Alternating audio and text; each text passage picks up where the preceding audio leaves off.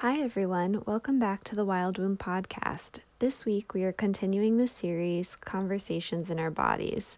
I wanted to share a little background on this as there has been a shift in this podcast. If you've been listening for a while, you may have noticed that things have moved a little bit away from birth. In the past year, I haven't been attending births, but have been working on my herbalism and reproductive health education work instead. I've realized that in order for people to have better experiences with birth and in the medical system in general, we need to have more education on our bodies from the beginning. When I was working at Flower Power in New York City, so many people were coming in with issues related to their menstrual cycle and trying to conceive. We aren't equipped with the information we need to understand what's going on and how to navigate it, and I really believe this lack of knowledge shows up in birth. Folks are left with little autonomy and get trapped in this cycle of not being able to advocate for themselves because you don't know what you don't know.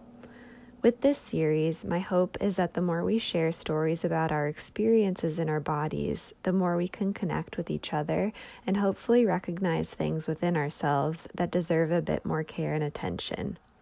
So this week, I'm speaking with Naomi Westwater, who is a friend, a musician, and a witch. Naomi has endometriosis and was undiagnosed for 17 years. By sharing her story, she hopes that it may help other people experiencing symptoms she did to start seeking out support. So much of our experience in pain is minimized, and as you'll hear in this conversation, speaking up can be met with a ton of resistance. The more information we have about what's going on in our own bodies, the better. I really hope you enjoy this conversation and learn from Naomi's experiences. If you're experiencing any of the symptoms that she talks about, it's definitely worth getting checked out. And like she urges people, seek out a specialist, somebody who specializes in endometriosis rather than just a regular OBGYN. Though if that's not accessible, talking to an OBGYN or a nurse practitioner is a really great place to start. And also, please go listen to her music. She's amazing, and you can find her at naomiwestwater.com, as well as on Spotify as Naomi Westwater. And as always, please feel free to reach out about this episode, and otherwise, I hope you enjoy.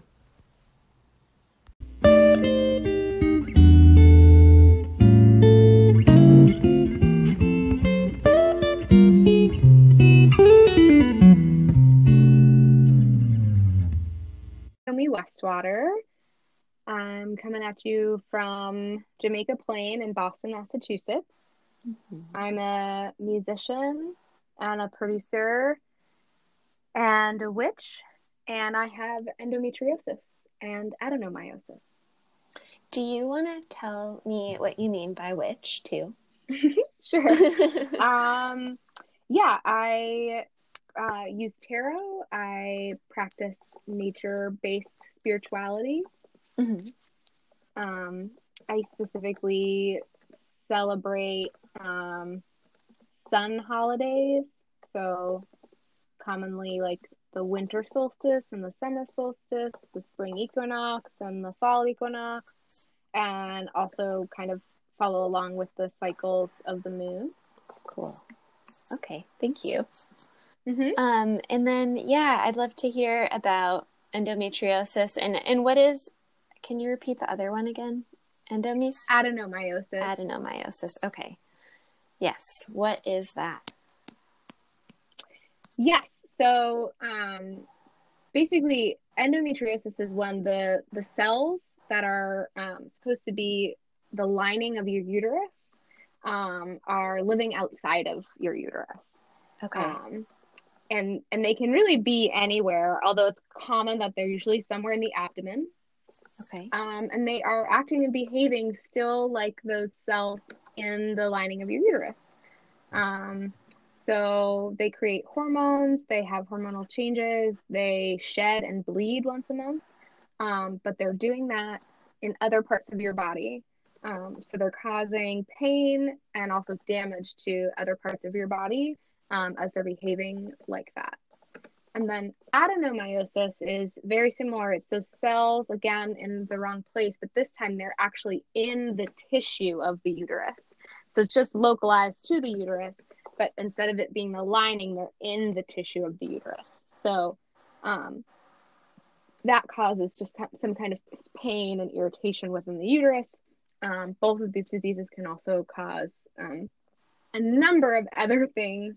They're highly inflammatory, and there's a million different side effects, but a lot of people usually find out about them either from painful periods, painful ovulation, or infertility. Okay. With the adenomyosis, do you always have endometriosis, or are they mutually exclusive at all? They are, you don't necessarily have both. Okay. I think that the way it goes is most people with adenomyosis also have endometriosis, but not everyone with endometriosis has adenomyosis. Okay. Thank you for distinguishing that. That sounds pretty wild. Adenomyosis. Yeah, growing in the tissue. I don't fully understand that, but it sounds very intense. Yeah, so that one's actually almost easier to talk about because it's so localized. So it causes painful periods, painful ovulation, like I said, sometimes infertility. And the tricky thing with it is there's no cure other than a hysterectomy. So it's just kind of figuring out a way to manage it. Okay. I'm like, coincidentally, I'm ovulating right now. So I'm like talking to you with a heating pad. So no. yeah, but I mean, that's just like, it's part of my life. So, that's from adenomyosis because I've had surgery for endometriosis and I don't have pain from endo anymore. That's great. Yeah. So you cannot get the same surgery for adenomyosis? That would have to be a hysterectomy? Yeah, correct. So that one's kind of like, it's easier to talk about because it's almost, even though it's still painful, it's like very simple. It's in one area, which is the uterus, and there really is no cure other than just kind of managing it. So, a big thing, and it's really simple, but a big thing that my doctor told me to do is to take Advil a few days before my period and before my ovulation. And that kind of helps with the inflammation. If I do it a few days before the ovulation and the period, my body is already cool. And so the inflammation from the adenomyosis doesn't really react that much. And it cut out right where you said what it is that you were told to do. Oh, that's sorry. Okay. My doctor told me to take Advil a few days before my ovulation and before my period. Okay. So a part of this then, I mean, I'm not sure if it's just like a fully intuitive process of you knowing when you're ovulating and everything, but do you also like track your cycle as well? Yeah, I try to track my cycle. For the most part, I'm pretty regular within a few days. Okay. So I do try to track my cycle. That's been really important for me. And especially with pain management and also just with things like less so right now, but when my endometriosis was really bad, it was like I couldn't schedule social events or like important things during ovulation or my period because I was just going to be in too much pain. So tracking them in order to just make sure, like, most likely during my period, I really needed to just be home and resting. Versus when I wasn't on my period, I could, go to a concert or something like that. So tracking has been important for me. I saw my doctor just a few months ago to talk specifically about adenomyosis. So I've just started with the trying to take Advil starting a few days. And the reason he told me to do that is the inflammation. But I was getting these symptoms of pain, but also like flu-like symptoms, which I guess is from the hormone that's released. It can like cause you to kind of just feel like groggy and sick. Okay. And so because it inflames the body, so if you get ahead of it and cool down the body with just something, again, as simple as Advil, I do some like tinctures too, like ginger and turmeric, and I do pineapple enzyme. All those are just kind of anti-inflammatory. Yeah. But that has actually been huge. Because I think the hardest thing with both the diseases is the combination of pain and exhaustion. Yeah. It's like I could handle one, but both is just like so awful. So the Advil helps with the kind of flu like exhaustion that I feel. And then the pain is like pretty easy to do with just oh sorry, my phone just buzzed. Let me make sure that the pain is pretty easy to do with Advil, heat, resting, that type of thing. Okay. How much Advil do you take? Like, the dosage? So the leading up to my period, I usually just take 1 or 2 doses of Advil a day. Because I'm not in pain, I'm just using it to fight off inflammation. When I get my period, I set a timer about, the day before I get my period, I set a timer and I start taking Advil, and alternating it with Tylenol every 3 hours, with the exception of sleeping. Okay. And if I do that and get ahead of the pain and manage that the whole like 4 or 5 days of my period, I can often feel no pain at all. If I don't do that, then that's when the pain can start. So usually, like, for example, even when I'm doing that, when I wake up in the morning, that's usually when I'm in the most pain, because I haven't had Tylenol or Advil for like 8 hours. So, right. But that alternating has been really helpful. And then I usually up my caffeine dosage. I don't drink coffee. I just drink like 1 cup of caffeinated tea a day. But usually when I'm on my period, I drink a couple cups of caffeine, a lot of baths, a lot of heating pads, those type of things. And then just trying to be slow and like really gentle with myself. Yeah. Light movement, like a walk is good. But I try not to do too much, of anything. Quarantine has actually been really good because I've been working from home, so it's really easy to maintain, having the heating pad. I can have a heating pad on during a meeting and no one notices. Right. Where it was harder before when I was working in an office to kind of like be professional and like carry my heating pad around everywhere. So yeah. Do you feel like it's gotten any better with the quarantine going on, just because like life is, in some ways slower? Has that helped? Yes, I think so. I don't think our normal like American lives are really conditioned for someone with a chronic illness. Definitely not. So yes, but also I am now 10 months since my endometriosis surgery. Okay. And this last month is the first month that I'm finally like feel like I'm understanding what my normal will look like. And I felt different about a month after my surgery, but I still was like adjusting. And really about, now 10 months later, I feel pretty good. That's great.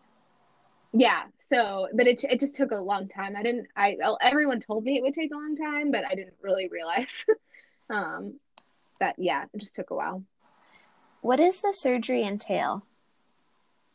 Yeah. So, okay. Endometriosis is like I personally just feel like it's one of the worst diseases to be diagnosed with. And the reason I say that is because it's painful, and it's difficult to manage, but it is just notoriously, doctors don't know how to handle it, and are constantly misdiagnosing people, or giving people the wrong things to do for endometriosis. And so like my biggest PSA is if you think you have endometriosis, 1 in 10 women, people with a womb have endometriosis. So 1 in 10, that's 10% of that population. So if you have a lot of the symptoms, it's highly likely that you could have endometriosis. But it's really important to go see a specialist. So not just to talk to your primary care doctor, and honestly, not even to go to an OBGYN, because the majority of OBGYNs don't learn the proper things in med school about endometriosis and are not treating endometriosis correctly. And the majority of people that I know had the wrong surgery first, and it made things worse, and then they finally saw a specialist. Oh God. Yeah, I've heard that as well. So that's the biggest thing that I think people should know. If they think they have it, just go see a specialist, someone who only works on endometriosis. Because there are less than, I think, 100 doctors in the country that only work with endometriosis, which again is crazy when you consider 1 in 10. That's insane. But you should definitely get on a waiting list and go see a specialist. It's really worth it. And so I think the other biggest thing with endometriosis is patience, because most people get misdiagnosed, wrongly diagnosed. It takes, I think the average is 7 to 10 years for someone to get the proper endo diagnosis. All these things, it's just like trying to be as patient as possible, which is really hard to do when your pain is bad. Right. But so I got surgery in July, and I got excision surgery. Okay. So, and that is the proper surgery and only known cure for endometriosis. There is also ablation surgery. The majority of OBGYNs will tell you to get ablation surgery. Basically, ablation surgery is like a laser. So they're kind of like lasering it out. But it just scratches the surface of the endometriosis. So again, these are cells that kind of are like hanging out around your body, not in your uterus. And they land in random places, usually in the abdomen. But I've heard stories of, there was this case in a book that I read where this woman was getting a nosebleed every time she had her period, and it turns out she had endometriosis in her nose. So it's my God. I know, crazy. They found endometriosis in, I think, brains and fetuses. It can be anywhere. My friend had it attached to her rib. But mine was basically all surrounding my uterus. So it was on part of my bladder, my colon, my small intestine, my vagina, the different side walls of just like my abdomen. So it was all in that area. So the cells kind of make new homes outside of the uterus, and then they just kind of start doing destruction in those areas.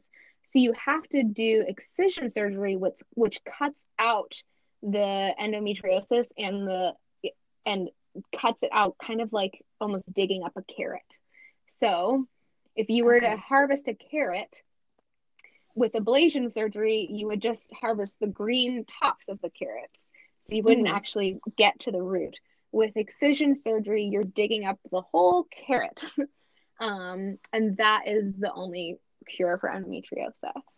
And then it is... I really like that analogy. Yeah. And then it is highly, highly, highly, highly recommended to pair that with pelvic floor therapy. Okay. And is your pelvic floor therapy internal or is it external work? It is internal. So basically, a lot of people with endometriosis, because they've been in pain for so long, and I can just kind of start, I guess maybe I'll start with my story and my kind of when I noticed the pain and how long, but I got my first period when I was 11, and really always had awful cramps.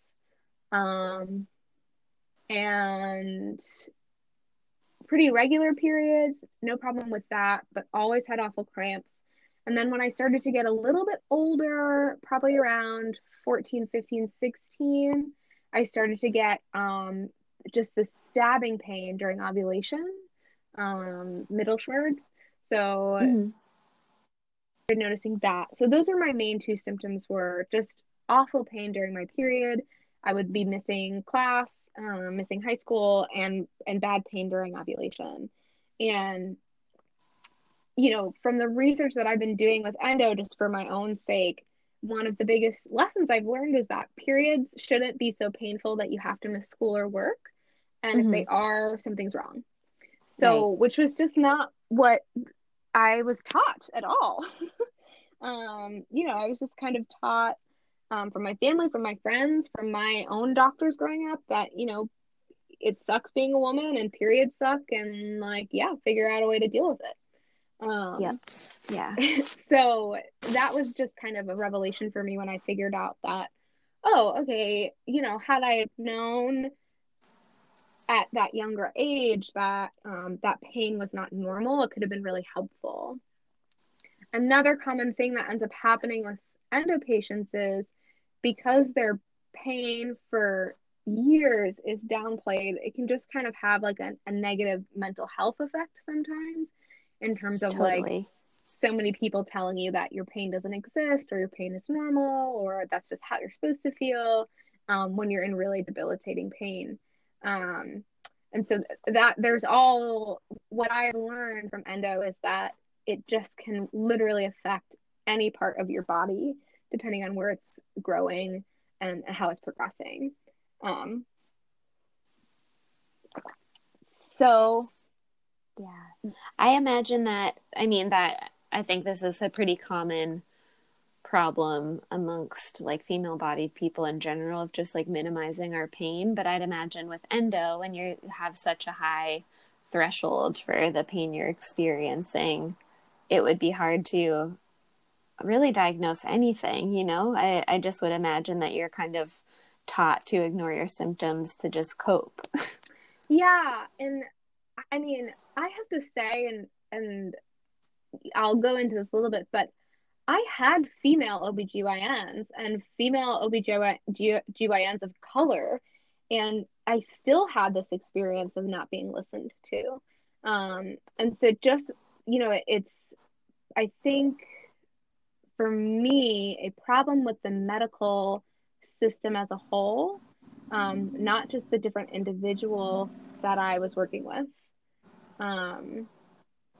But yeah. So I had all these problems, and then what I thought were separately, I had all these other problems. So I had constipation my whole life. Before I even got my period, I had constipation. And then I used to have just these stomach cramps. So I always thought that oh, I'm lactose intolerant, or oh, I just I don't eat properly. Even though I've always been relatively healthy, I just was oh, I'm just I don't eat properly. So that's kind of how I always saw it, but it didn't really matter how I changed my diet. I was still always constipated. I would probably have a bowel movement 4 times a week. And then that's awful. Yeah, it just was normal though. Since I was 10, it was like that. So I just kind of was that's how my body is. It wouldn't be unheard of for me to go on vacation for a week and not poop once, which is wow. Which is, looking back on it, is oh, that's awful, but I just didn't really think about it. And then so all these kind of stomach cramps, and so I just kind of thought oh, I have IBS, separate from the period stuff. I have IBS. And then when I was around 25, I started having pain during sex. And so it was looking into that, and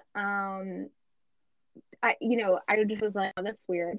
And I remember I was talking to my husband, who was my boyfriend at the time, kind of joking with him because I was ovulating and I was in pain. And I was like, it's so weird biologically that, like, you know, I'm the most fertile when I'm ovulating, and so you would think my body would want me to feel good, and and Yeah. yet I'm in pain. And like, isn't that funny? And then I kind of Googled it and stumbled across endometriosis, and there were all the symptoms that I had, all the things that I had thought were separate symptoms. So, pain during ovulation, pain during my period, constipation, IBS symptoms, pain during sex, but they were all under one disease. And it just was like, oh, and I just was like, oh, Wow. I think I have this. Um, and I went to my primary care doctor and talked to her about it. And I have the same primary care doctor. She has been wonderful this whole time, but she's always been very upfront with me that she doesn't know that much about endometriosis. And so she's always encouraged Mhm. me to like go see whoever I needed to see. Um, and the first thing she wanted to do was just rule out that it could be anything else. She was like, it's much easier for us to just rule out that it could be anything besides that. So she sent me to pelvic floor therapy, which I started, and made things better, but didn't heal things completely. And then she Okay. wanted to, rule out any STDs. So I think it's like gonorrhea or chlamydia, where you have to get the shot in your butt, the antibiotic. Yeah. So I got that to make sure that it wasn't an STD and it wasn't an STD. And I remember um, getting a shot, and the nurse was a woman of color. I guess I should say I'm also a woman of color, which is why I'm noting this. Um, and I was specifically getting the shot because we wanted to rule out anything else. And she gave me the shot, and as she was leaving, she was like, "You really should wear a condom next time." And that just kind of was like, Oh I my know, God. that just was like kind of the theme of like all these different healthcare professionals that I saw for like the next 4 years, trying to figure out this diagnosis. Was there were just so many people who were so dismissive of my pain and my problems. Um, That's beyond dismissive. That's I really know. shocking. I mean, not shocking because I've heard such similar things, but it's so terrible. I'm so sorry. Yeah. So that was like one experience I had. And then I started seeing OBGYNs. So I would see all these OBGYNs.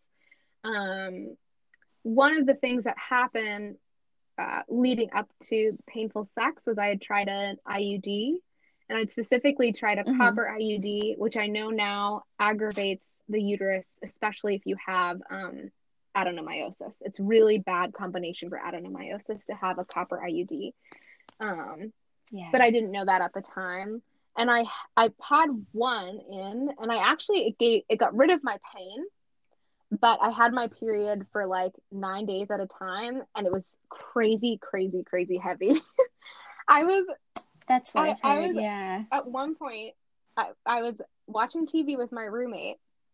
I had a Diva cup in, and I had underwear and pants on, and I stood up, and there was blood all over the couch. And Oh so my period man. was so heavy that I had bled, out of my Diva cup, through my underwear, through my pants, and into the couch. And I'm so thankful for my roommate because we just looked at each other and she just burst out laughing. And like, I was just like thankful that she wasn't like, oh my God, the couch. She was like, oh my God, are you okay? So then Yeah. I got a second IUD in, and it's very painful. Getting the IUD in is like crazy painful. um Yeah, it's and not that but nice. that's kind of the level of pain that my endo got to eventually. um so Wow. I got a second one in, and the first time I had a period, I was on vacation with my parents in Barbados, and it was so painful. I remember being on the floor of the rental car crying, because it was so much pain. And I went to immediately went to my OBGYN as soon as I got back from that vacation. And I was like, this has to come out. Like, it's so painful. And her response was, well, what are you going to do for birth control? How are you not going to get pregnant? Ugh. And I was just like, it's the worst. I just told you that I was in so much pain that I was crying and not moving. And your response is, how are you not going to get pregnant? Which wasn't why I was using it in the first place. I was using it for my period. So like to try and regulate that area. So I just was so baffled to me by the ability for me to express how much pain I was in, and for the OBGYN to just totally dismiss it and say, well, how are you not going to get pregnant? Yeah, that's the top concern. It's crazy. Yeah, and again, I don't know if this is partly because I'm a woman of color. I was going to the doctors in a city, and I think sometimes some of these OBGYNs just kind of saw me as a potential statistic. But it just, they were not listening to me. And a big thing that I've learned through all of this is that doctors are experts in medicine, but I'm an expert in my body. And so I can't listen to someone who tells me something about my body when they don't know about my body. Does that make sense? Absolutely. I think that's such an important thing to highlight. Say it again and again and again. The doctors that I've worked the best with have really just been able to interpret what I've told them. So when I've told them symptoms, they've told me, could be this, let's try this, instead of telling me, oh, nope, that's not, you're not feeling that, or that's not right, or you're not thinking about the right things. So I started seeing a pelvic floor therapist, and things got a little bit better with pain with sex, but just a little bit, and everything else was pretty painful. So I didn't really keep up with the PT, because I was like, I don't think this is it. And then I got a friend who was diagnosed with endometriosis, and we kind of were talking about it, and my life happened. I got married. I moved to Spain for grad school. I just learned to kind of cope with it. Taking a lot of Advil, trying to get ready, like preparing for when I was having a period. I stopped having any kind of penetrative sex, just avoiding certain things that I knew weren't going to work for my body. And then when I got back to the US in 2018, after living a year in Spain, my endo was just awful. I think probably the stress from grad school hadn't really helped, but I was in crazy pain during ovulation, crazy pain during my period. My pain was escalating. I was getting these sharp bursts, even when I wasn't in those places in my cycle. So it just would feel like stabbing pain in my uterus and my abdomen and my stomach. Sometimes I would get them while driving, and I couldn't breathe when I was getting them, and it just was it just didn't feel safe. Or I'd get them at work in the middle of a meeting with someone, and it was almost like the wind had been knocked out of me, and I was like, I can't, this is escalating, and I can't really work like this anymore. And then I had just a few other things going on with me health-wise. I had really awful neck and shoulder tension and pain. I was getting spasms in the middle of the night, so that was affecting my ability to sleep, because I would wake up from a spasm and be in pain from my shoulders and my neck. And then I had a lump in my breast and my underarm area. And when I was around 21, I had a biopsy on a lump in my breast, which came back negative, but I had discovered another one while I was in Spain. And so all these things are just all happening at once, just I was a miserable crying all the time person, because it just was like really Yeah. overwhelming to be in so much pain and like not have any solutions. Um, Yeah. Feeling like your body is giving out yeah, on you, I'm I mean, sure. at the time I was 27, 28 years old, so it just was like, what is going on with me? Um, so I have to say, I have a wonderful primary care physician, and I went to her about the first month that we were back from Spain with this laundry list of things wrong with me. And she was like, all right, like, she's like, let's get you and to see every specialist we can. Um, and then my friend who had been diagnosed with endometriosis while I was gone in Spain, she had gone through an ablation surgery that had made her pain way worse. And then she had found this specialist, Dr. Malcolm McKenzie, and had a successful excision surgery and was doing much better. So I met up and talked to her, and we had a conversation, and she really, really encouraged, we talked about all the similar symptoms that we had, because I had still not ever been officially diagnosed with endometriosis. And so made an appointment with Dr. Right. McKenzie. But like I said, there's not that many specialists in the US. So I made a appointment, and I was on the waiting list.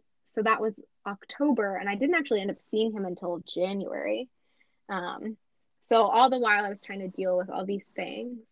Wow. And it turned out I had, this lump in my underarm, which they removed. So I had surgery in January of 2019 to remove that in my underarm. And it was not cancerous. They think it was from a excess of estrogen, which is like, even though it's its own separate thing, endometriosis can cause more estrogen in your body.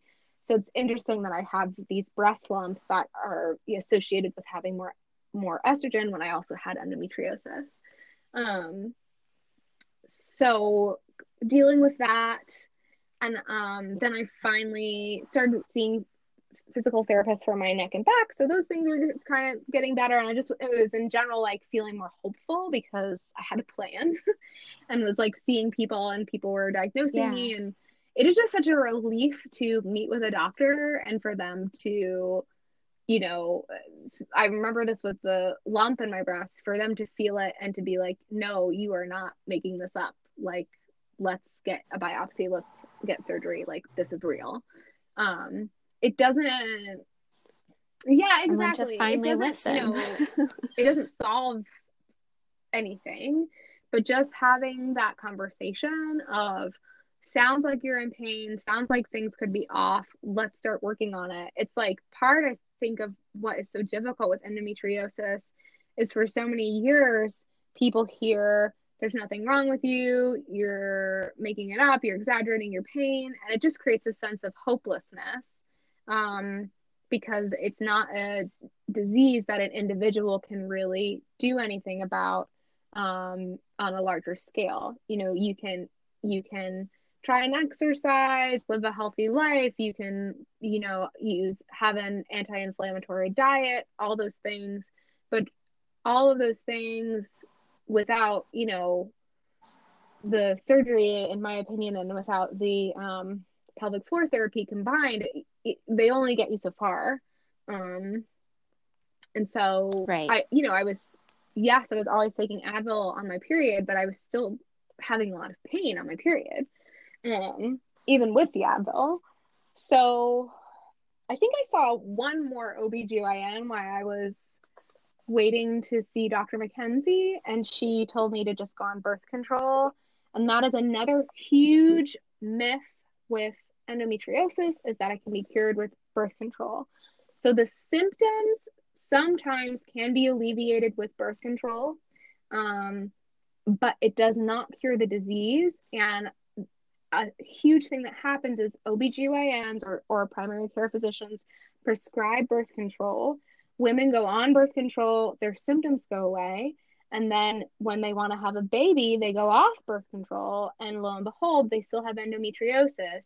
And the endometriosis is estrogen independent from your cycle in your uterus. So whether you're on birth control or not, it is still creating estrogen and it is still growing and thriving in your body. And so it gets worse while you are, on birth control for years of your life. And so a lot of women go off birth control, their pain comes back, it's worse than it was before, and maybe they're infertile. So it's birth control is never a solution for endometriosis. I I heard a doctor recently on NPR talking about birth control, and they mentioned prescribing it for their patients with endometriosis, and I like frantically was like emailing NPR being like Good. this is inaccurate medical information, and like and so I've taken birth control for my symptoms in between my diagnosis and my surgery, because my symptoms got so out of control painful that I couldn't really manage. But it was never a solution, and it was just a short-term thing to manage my symptoms. And so absolutely, I think if that's your mindset, you need to manage the symptoms. Birth control can be very helpful, though it's not for everybody.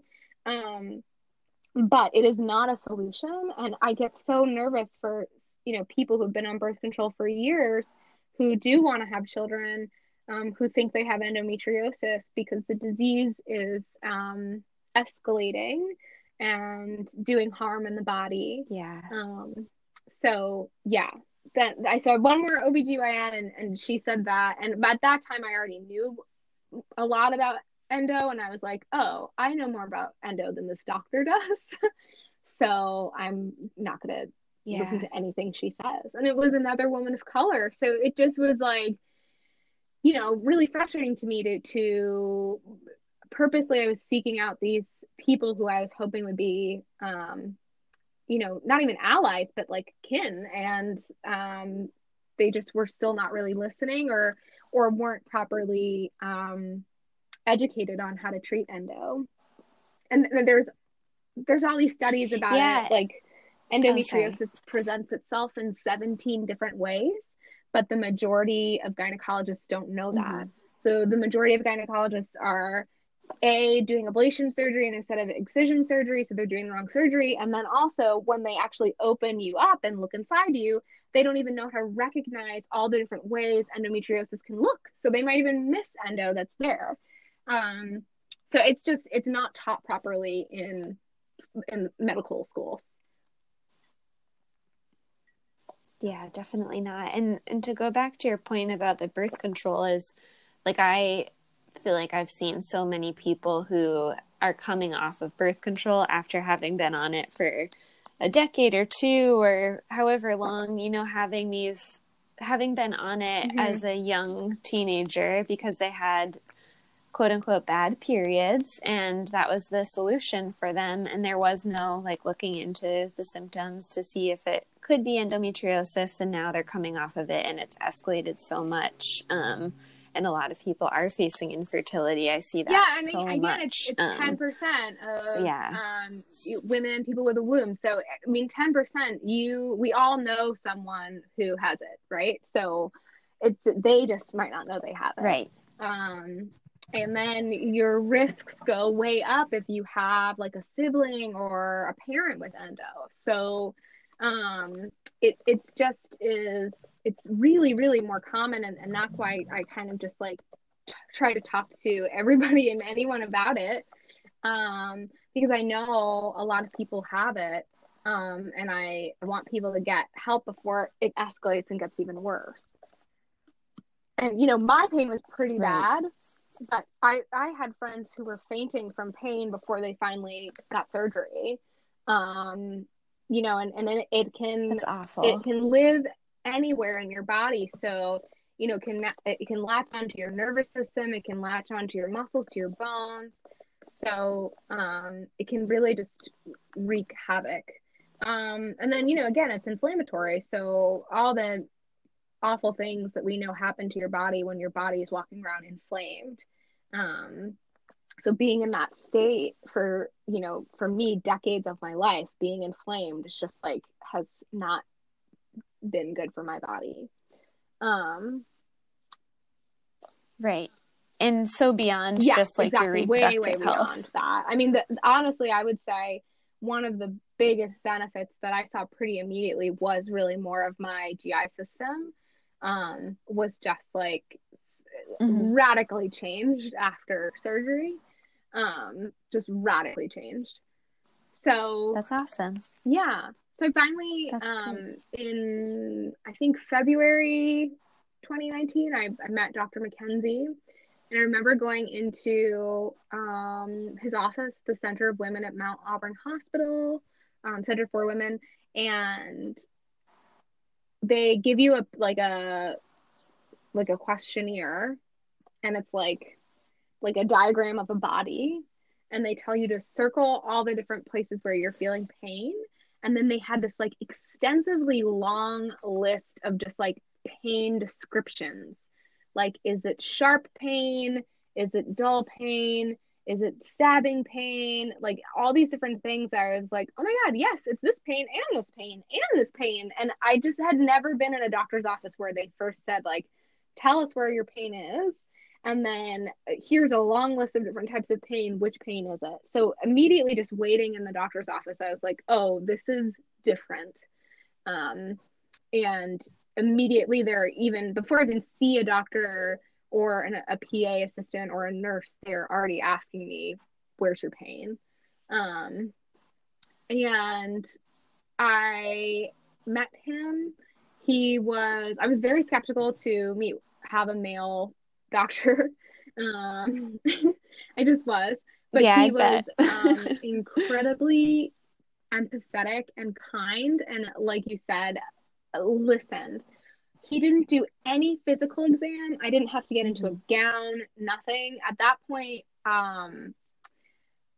having physical exam for an OB/GYN was incredibly uncomfortable for me.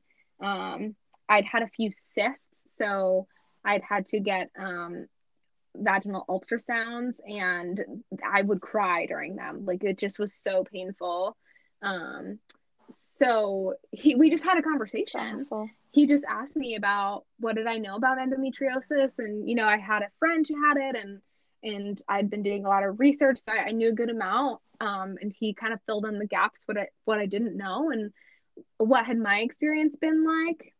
And he just was like, yeah, sounds like you have endometriosis. It just was like so simple. It was radical. um, That's amazing. And to not have to like insist on doing a pelvic exam and yeah. all of that, which Well, is so because uncomfortable. I think that's so because wonderful. you can't know if someone has endo from a pelvic exam. The only 100% way to know is to have surgery and to biopsy the endometriosis afterwards. But he just was like, it sounds Right. like you have it. He's like, I have patients with all different kinds of symptoms.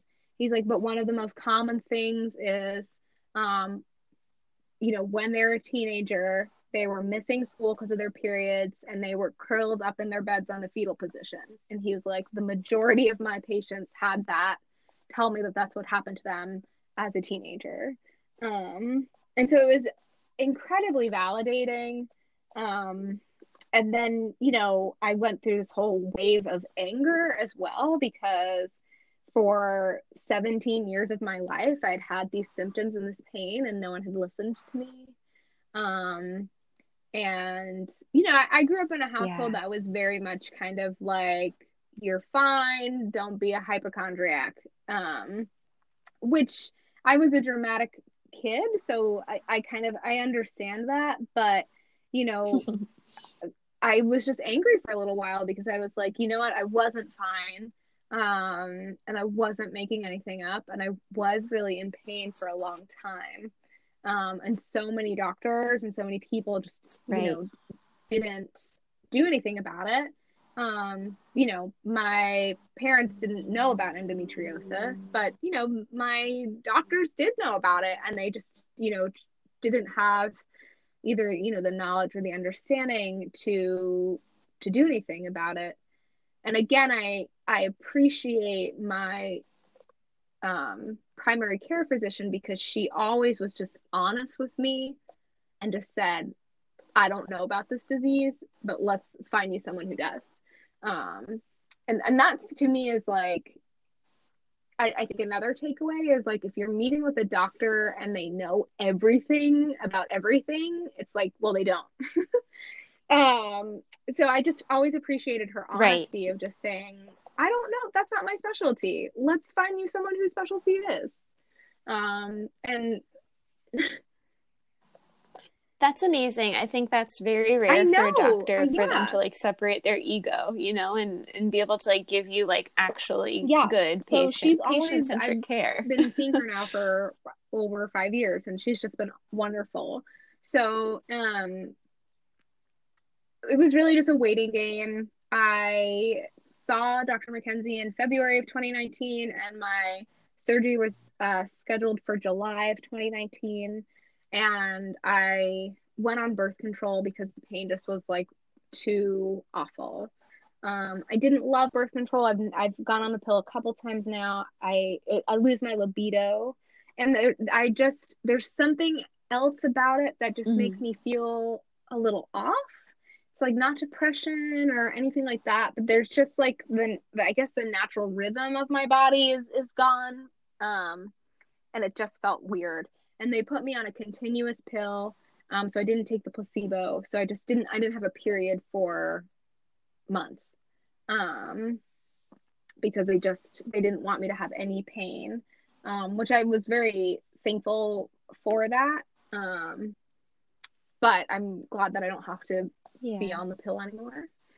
And so then July came and I was getting ready for my surgery. The prep for endo, I think is probably similar to like a colonoscopy. So you're not supposed to eat anything the day before, and you have to drink magnesium citrate. And I mean, it's basically, I was like, oh, I'm kind of Hmm. poisoning myself. But I mean, it Yeah. was awful. I was like throwing up and then just like constant diarrhea because you're just emptying out your whole system. Um, and then got to the hospital the next day. Again, I've had several surgeries now, and I've never had a doctor do this before. He came in and like sat on the bed and talked to me and my husband and my mom for like 30 minutes before the surgery. And we just talked about, did I have any last minute questions? You know, he walked through all the things that were going to happen, how the surgery goes, what he was going to do. Um and he said this thing, and it was just like, it made me cry. And he was like, one of the questions that I always get is, what happens if you open me up and look inside and you actually don't find any endometriosis? And I had that thought all the time. Hmm. And so many women I know before they officially get the surgery, get the official diagnosis, are always like, I think there's something in the back of their head after years of hearing this. What if I actually am making it up? And what if this pain is actually mental and not physical? Um, and he said to me, he was like, I have Right. never operated on a patient who didn't actually have endometriosis. Um, and so that was just incredibly validating. Wow. Um, because it just was one of those things where he was just like, Yeah. yeah, women who are complaining about this pain are not making it up. And I've never met anyone who didn't actually have this Right. disease who had this pain. And so I just kind of like was able to breathe Yeah. through that. And then, yeah, but I mean, That's wonderful. so many surgeons wouldn't have had that conversation, you know, even if they had that experience, they Right. wouldn't have necessarily said that. So he just was an incredibly compassionate doctor, and really, he answered my mom's questions and my husband's questions. So the surgery, I think, was about like 4-6 hours total. And First thing they do is they put a camera in. I have there's 5 incisions in your abdomen. So one in your belly button, and then kind of like a little bit lower on the left and right of your belly button, and then 2 even lower than that, kind of more like where my hip is in the front side of my hip. So I have 5 excisions, and they go in with a camera, and first they just look around and they take a bunch of pictures of the existing area. So, and based on 2, they're looking specifically, where do you have pain? So I had said, pain in my uterus, pain where my ovaries are, pain in my stomach, all these areas. So they're looking around, and they took pictures of the before.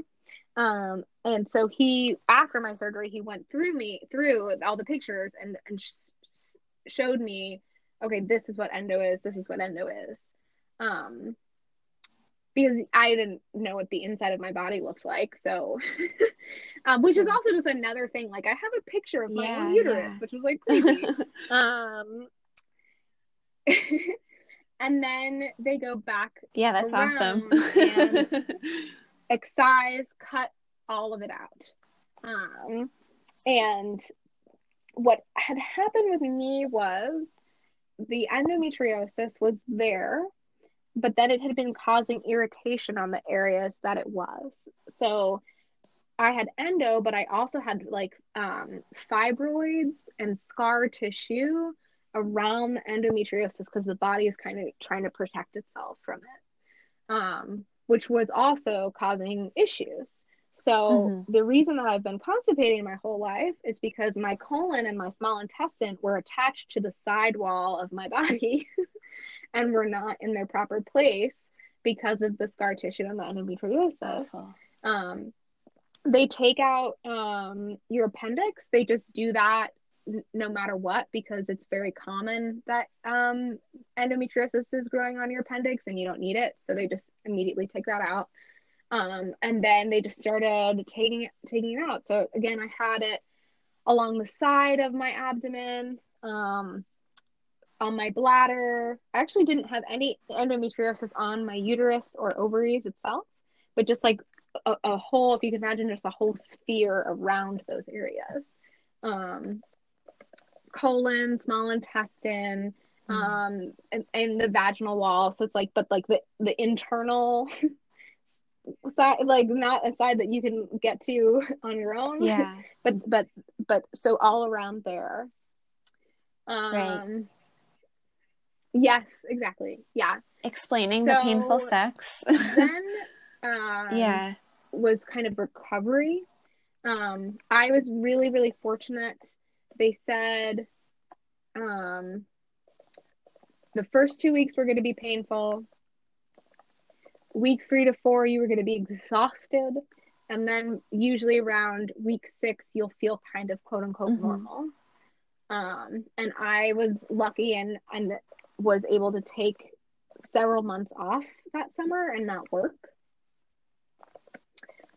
Yeah, and I'm so glad that I did that. I know not everybody has access to that, but if you do have access to it, someone told me you can only heal once, and that was like so important for me to do, because it's so true. I needed all that time.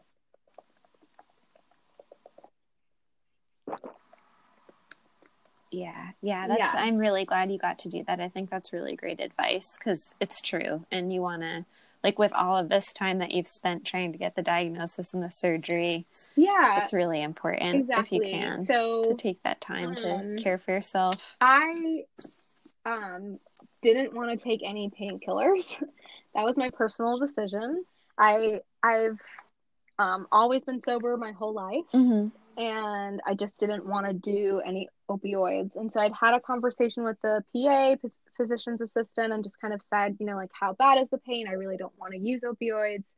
And she said the most painful thing with abdominal surgery is they put a bunch of gas in your stomach to kind of like inflate the area so they can look around. And then the gas stays in your body for a few days and ends up going into your shoulders for some reason. And the gas moving around is what's the most painful usually. Interesting. And opioids don't get rid of that pain. So she said the best thing to do is to, even though you're going to be in a lot of pain, is to just try and walk. Moving around is the best way to get the gas out of your body.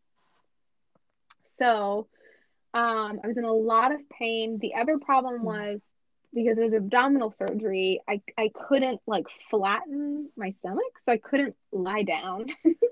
So sleeping was just like really tricky. And there were a few nights where like the pain was just really, really bad. Like I was crying and it was just bad. But started slowly moving. Peeing was awful because I couldn't like feel my bladder for a few days. So like I just couldn't tell if I had to pee or not. And then when I did have to pee, like I couldn't bend down to sit on the toilet myself. So like my husband would like have to like help me sit on the toilet. That's awful. And then I would just kind of like do the motion of peeing, even though I couldn't feel that whole area, and like hope that I had to pee. I don't think I pooped for like a week or something. They put you on a laxative, but you know, for 2 days I hadn't eaten, so then it was like took a while. But all that, the first 2 weeks, I just was in pain, as you would be from any major surgery. And I didn't really do much. And then just slowly started to go for little walks. At first it was just like, you know, walking around the kitchen. Then it was like going outside. And then again, I started to feel better, but was so tired, very exhausted. But the first thing I noticed was around a couple of weeks in, I was pooping every day, which I had never done in my whole life. And I was like, that's amazing. Like, I don't know, 4 or 5 months to get used to that. Because when you're constipated, you just don't, your whole life, you just don't have to go to the bathroom that much. And I just like, all of a sudden I like had to poop all the time, and it kind of became like an anxiety for me, because I would be like, oh my God, I think I have to poop, and what? I usually don't have to poop for 4 days. This is crazy. Like I just wasn't prepared for that to happen. That's amazing. So slowly started getting better. Things that did not improve, because I have adenomyosis, my period and my ovulation were still painful. They were not as painful, but they were still painful. I didn't have any of the GI symptoms anymore. Those all went away. And then this other thing that happened that was totally crazy to me, but after reading about it later, I kind of learned a little bit more. But my neck and shoulders started to feel better. And that was, I guess, because they think sometimes people with endo, because they've had so much pain in their abdomen for so long, they kind of like are always kind of hunched over, you know, kind of as if you would be if someone had kicked you in the stomach. And so they think that just years of that has kind of potentially made my neck and shoulders kind of more hunched. So those, and I also would say I wasn't in pain, and so those are stress areas for me, so I wasn't really signaling those stress areas as much. And then I started going back to pelvic floor physical therapy. So a lot of people with endometriosis and adenomyosis have problems with their pelvic floor. It's too tight. So that's a huge thing. When I tell people I'm going to pelvic floor therapy, they're always like, oh yeah, you got to do your Kegels. And I'm like, no. People with endometriosis do not ever need to do Kegels. Yeah, no, the opposite. Like, I think that's a really important You thing don't just always need to be generally, is that tighter. we're like No. always told we need So to do I had the Kegels, exact and it's really opposite not the problem where case. I was too tight. Yeah. And so, the first thing we just did was just learning how to control and open those muscles, how to breathe and release them when I was feeling tight. Um, it's incredibly intimate pelvic floor therapy. And so even more so than the doctor, your pelvic Yes. floor Yeah. therapist, you really have to like them. Because she and my pelvic floor therapist is like this bubbly, extremely kind, very friendly person. I adore her. So, but every session starts with, I lie down. She, with always with consent, but she, inserts her fingers into my vagina and feels around for my pressure points. And then the thing is, it's like, so endometriosis caused my pelvic floor to be tight and cause it to be painful. So that's the cause. The endo is gone. Like, I don't have endometriosis anymore. It's gone. But I'm still having pain in my pelvic floor. That's and amazing. It's because the muscles have been trained to be tight and to feel pain. Even though the reason that they were trained to feel that way is gone. So it's like, and that's why you have to get, in my opinion, the surgery and the pelvic floor, because the surgery gets rid of the endo, cools your body down, but the surgery doesn't fix all the havoc that has been happening on your body for me for decades. And so, you have to, depending on where the endo has been growing and what it's been doing, you might have to do a lot of other things post-surgery or pre-surgery to prepare for surgery, because it's been causing so many problems in your body. So I'm still on my pelvic floor journey, although it's way better than it was, when I first started. But so she would,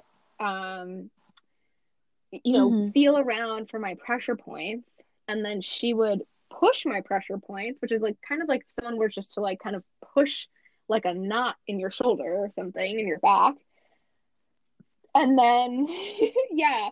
And then my job was to That breathe sounds through it rough. and train my muscles to relax. Because again, there was nothing actually painful happening. Wow. Their response was just pain. And so I had to teach them how to respond to, it's just pressure, it's not pain, we can relax. And then we started using dilators. So, I mean, they are medical grade plastic dildos, basically.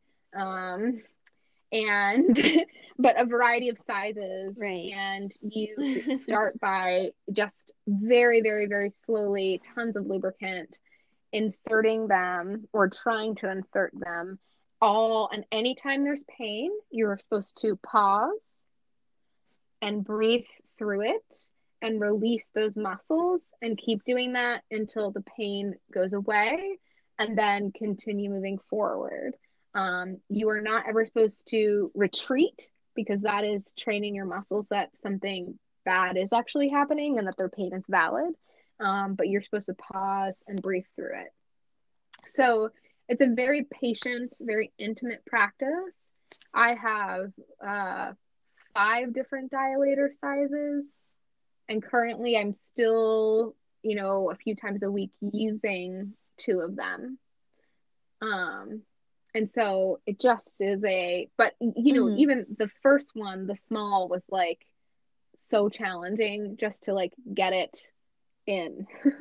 And then all these pressure points. So sometimes I use the dilators to hit a pressure point and I breathe through it. And I'm just trying to relax all those muscles. But I am seeing a huge improvement.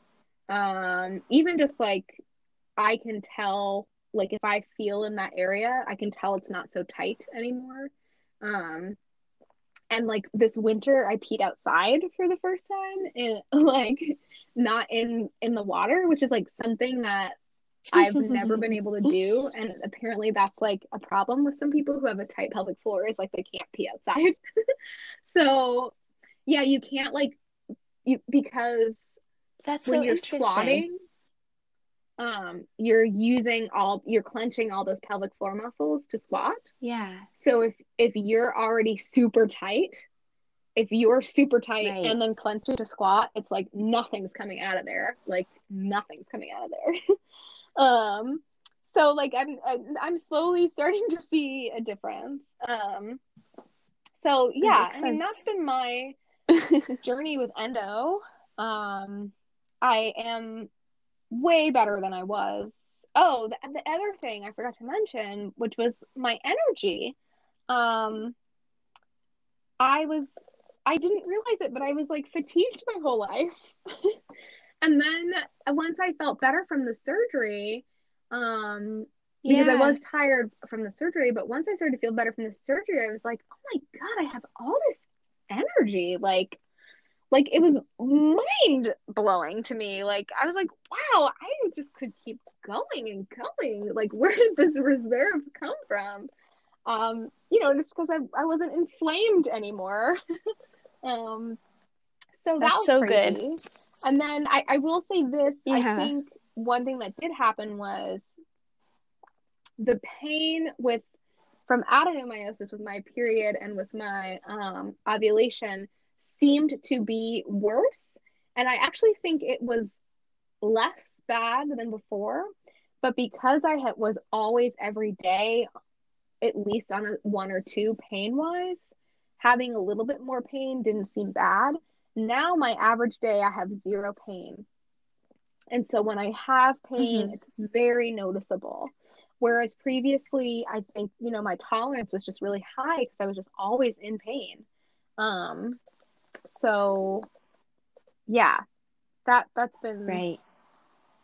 a new thing. So It's yeah, good to be more sensitive yeah, to your pain now, I think, as much as totally a good thing. that might be jarring. I So think it's definitely a good thing.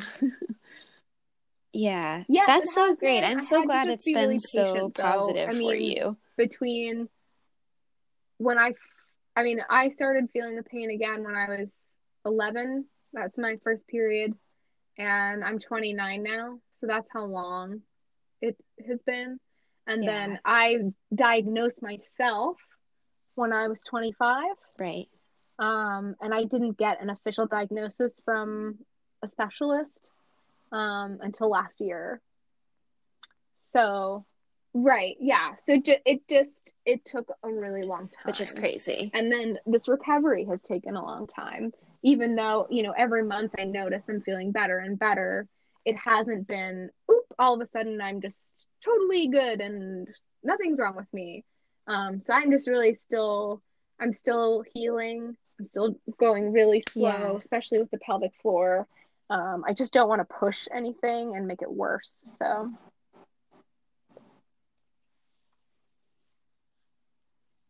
yeah, I think that's good. I yeah, think, yeah, being slow is so important with our healing and yeah. really just, everything, slowing down, paying more attention. Yeah. Do you have any advice for somebody else, like either starting this process or really Yeah, just dealing with I the think finding a diagnosis? community is really important. Like, what So was the there most are really helpful some great advice? Facebook groups. Nancy's Nook is a incredibly reliable and great resource online. Again, like I said, not every doctor is actually going to really know how to handle endometriosis, so it's really important to find the right resources. So some of my favorites, like I said, are Nancy's Nook. For anybody Mm-hmm. listening in the Massachusetts area, there's a Greater Boston endometriosis group, Facebook group that's awesome. Um, Beating Endo is a really, really wonderful book that really goes over everything you need to know about endometriosis and all the different ways that it can affect your body and all the different things you can do, that's a great place to start. I watched the documentary Endo What. I've seen it many times now, and like every time I watch it, I cry. But that's also a really great understanding of like this is what endo is, and these are the proper treatments and not. So, and I encourage people, and I've given out the Beating Endo book to several friends now, and I always just say, just read it, and if it resonates with you, you should go see a specialist. If you're reading it and you're like, oh, this doesn't really sound like me, then don't worry about it. But if you're reading it and if you start crying on page 2 like I did, you probably have endometriosis and you should go see a specialist. So the other advice that I would say is I had it with myself, and I've met so many people who felt this way, and I have a lot of friends in my life who think maybe they had endometriosis. There's so much personal doubt because the symptoms are hard to diagnose. You can't just get an MRI, you have to get surgery, and so many women have been told, oh, you don't actually have this, or you're making it up. And so a lot of times when people get to the point where their pain is serious enough to actually get surgery, they have a lot of doubt that they have endo, or that something is wrong with them. And so I just would encourage people to not doubt their bodies. Your body's pain, even though it's awful, pain is not the problem. Pain is a symptom, and your body it's trying to communicate with you through pain. And you really need to listen to that.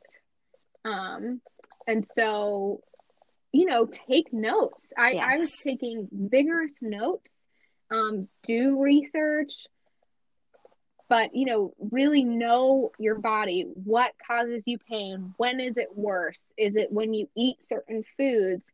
Is it a certain time of the month? What is your energy level like? Where is the pain? What type of pain? Do you have different pain at different times? All these things. That kind of stuff is really helpful, so that when you do start working with the right medical professionals, you kind of can give them a laundry list of all the things that you've noticed. And like I said, if you find the right medical professionals, they should really just be interpreting what you are telling them about your body. So not telling you about your body when they don't know you. Right. Yes. Yeah.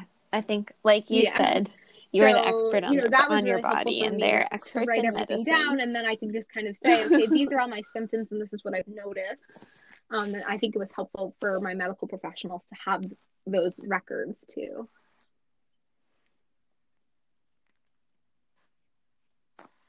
Yeah, definitely. And then I think the more information you can come to those appointments, the better, for sure. Community. It can be really isolating. It ends up sometimes being a socially isolating disease, because if you're not feeling well and you're tired all the time, it's really hard to socialize. And especially for me, the last couple of years where my pain was getting really high, definitely. I can't tell you how many shows or parties or things that I just was like, I cannot go to this right now. It was hard enough just like getting through work today, and being in pain, and I can't go to this person's party, and I felt really guilty about it. But it's important to connect with people who are in the same boat as you, and I'm sure someone who also has endometriosis, because it's so common, even if they don't, or someone who has another chronic illness that you can connect with. Because my family was very sympathetic, but they just really didn't know how I was feeling, because they weren't feeling that. And so it was hard to really always communicate that with them, where I'm so grateful that I have friends and had face trying to go and, complain or talk about things or trying to figure out solutions to things, and just hear other people's stories.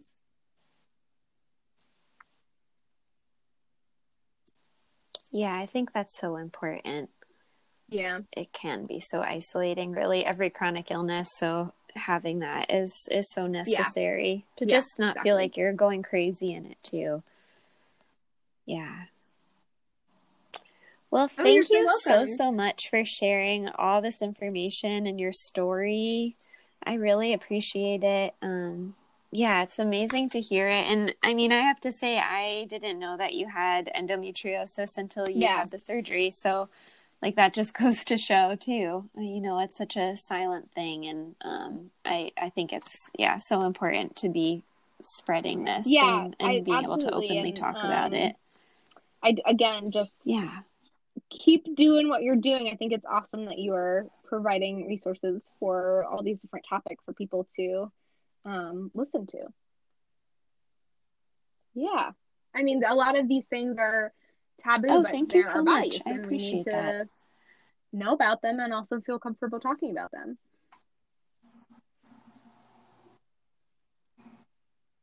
Yeah. I think, like ignoring it and not talking about it is not doing anybody any good. And is there anything else you want to say, or can you tell people how they can find your music? I'm on Spotify and all the streaming platforms, Naomi Westwater. Also, my website is just naomiwestwater.com. I'm frequently on Instagram. That's a good place to find me. And I will probably have some new music coming out at some point in 2020. Yeah, awesome. It was so good to talk to you, Kaylee. Well, thank you again, and you too. Yeah, I really appreciate it. Have a good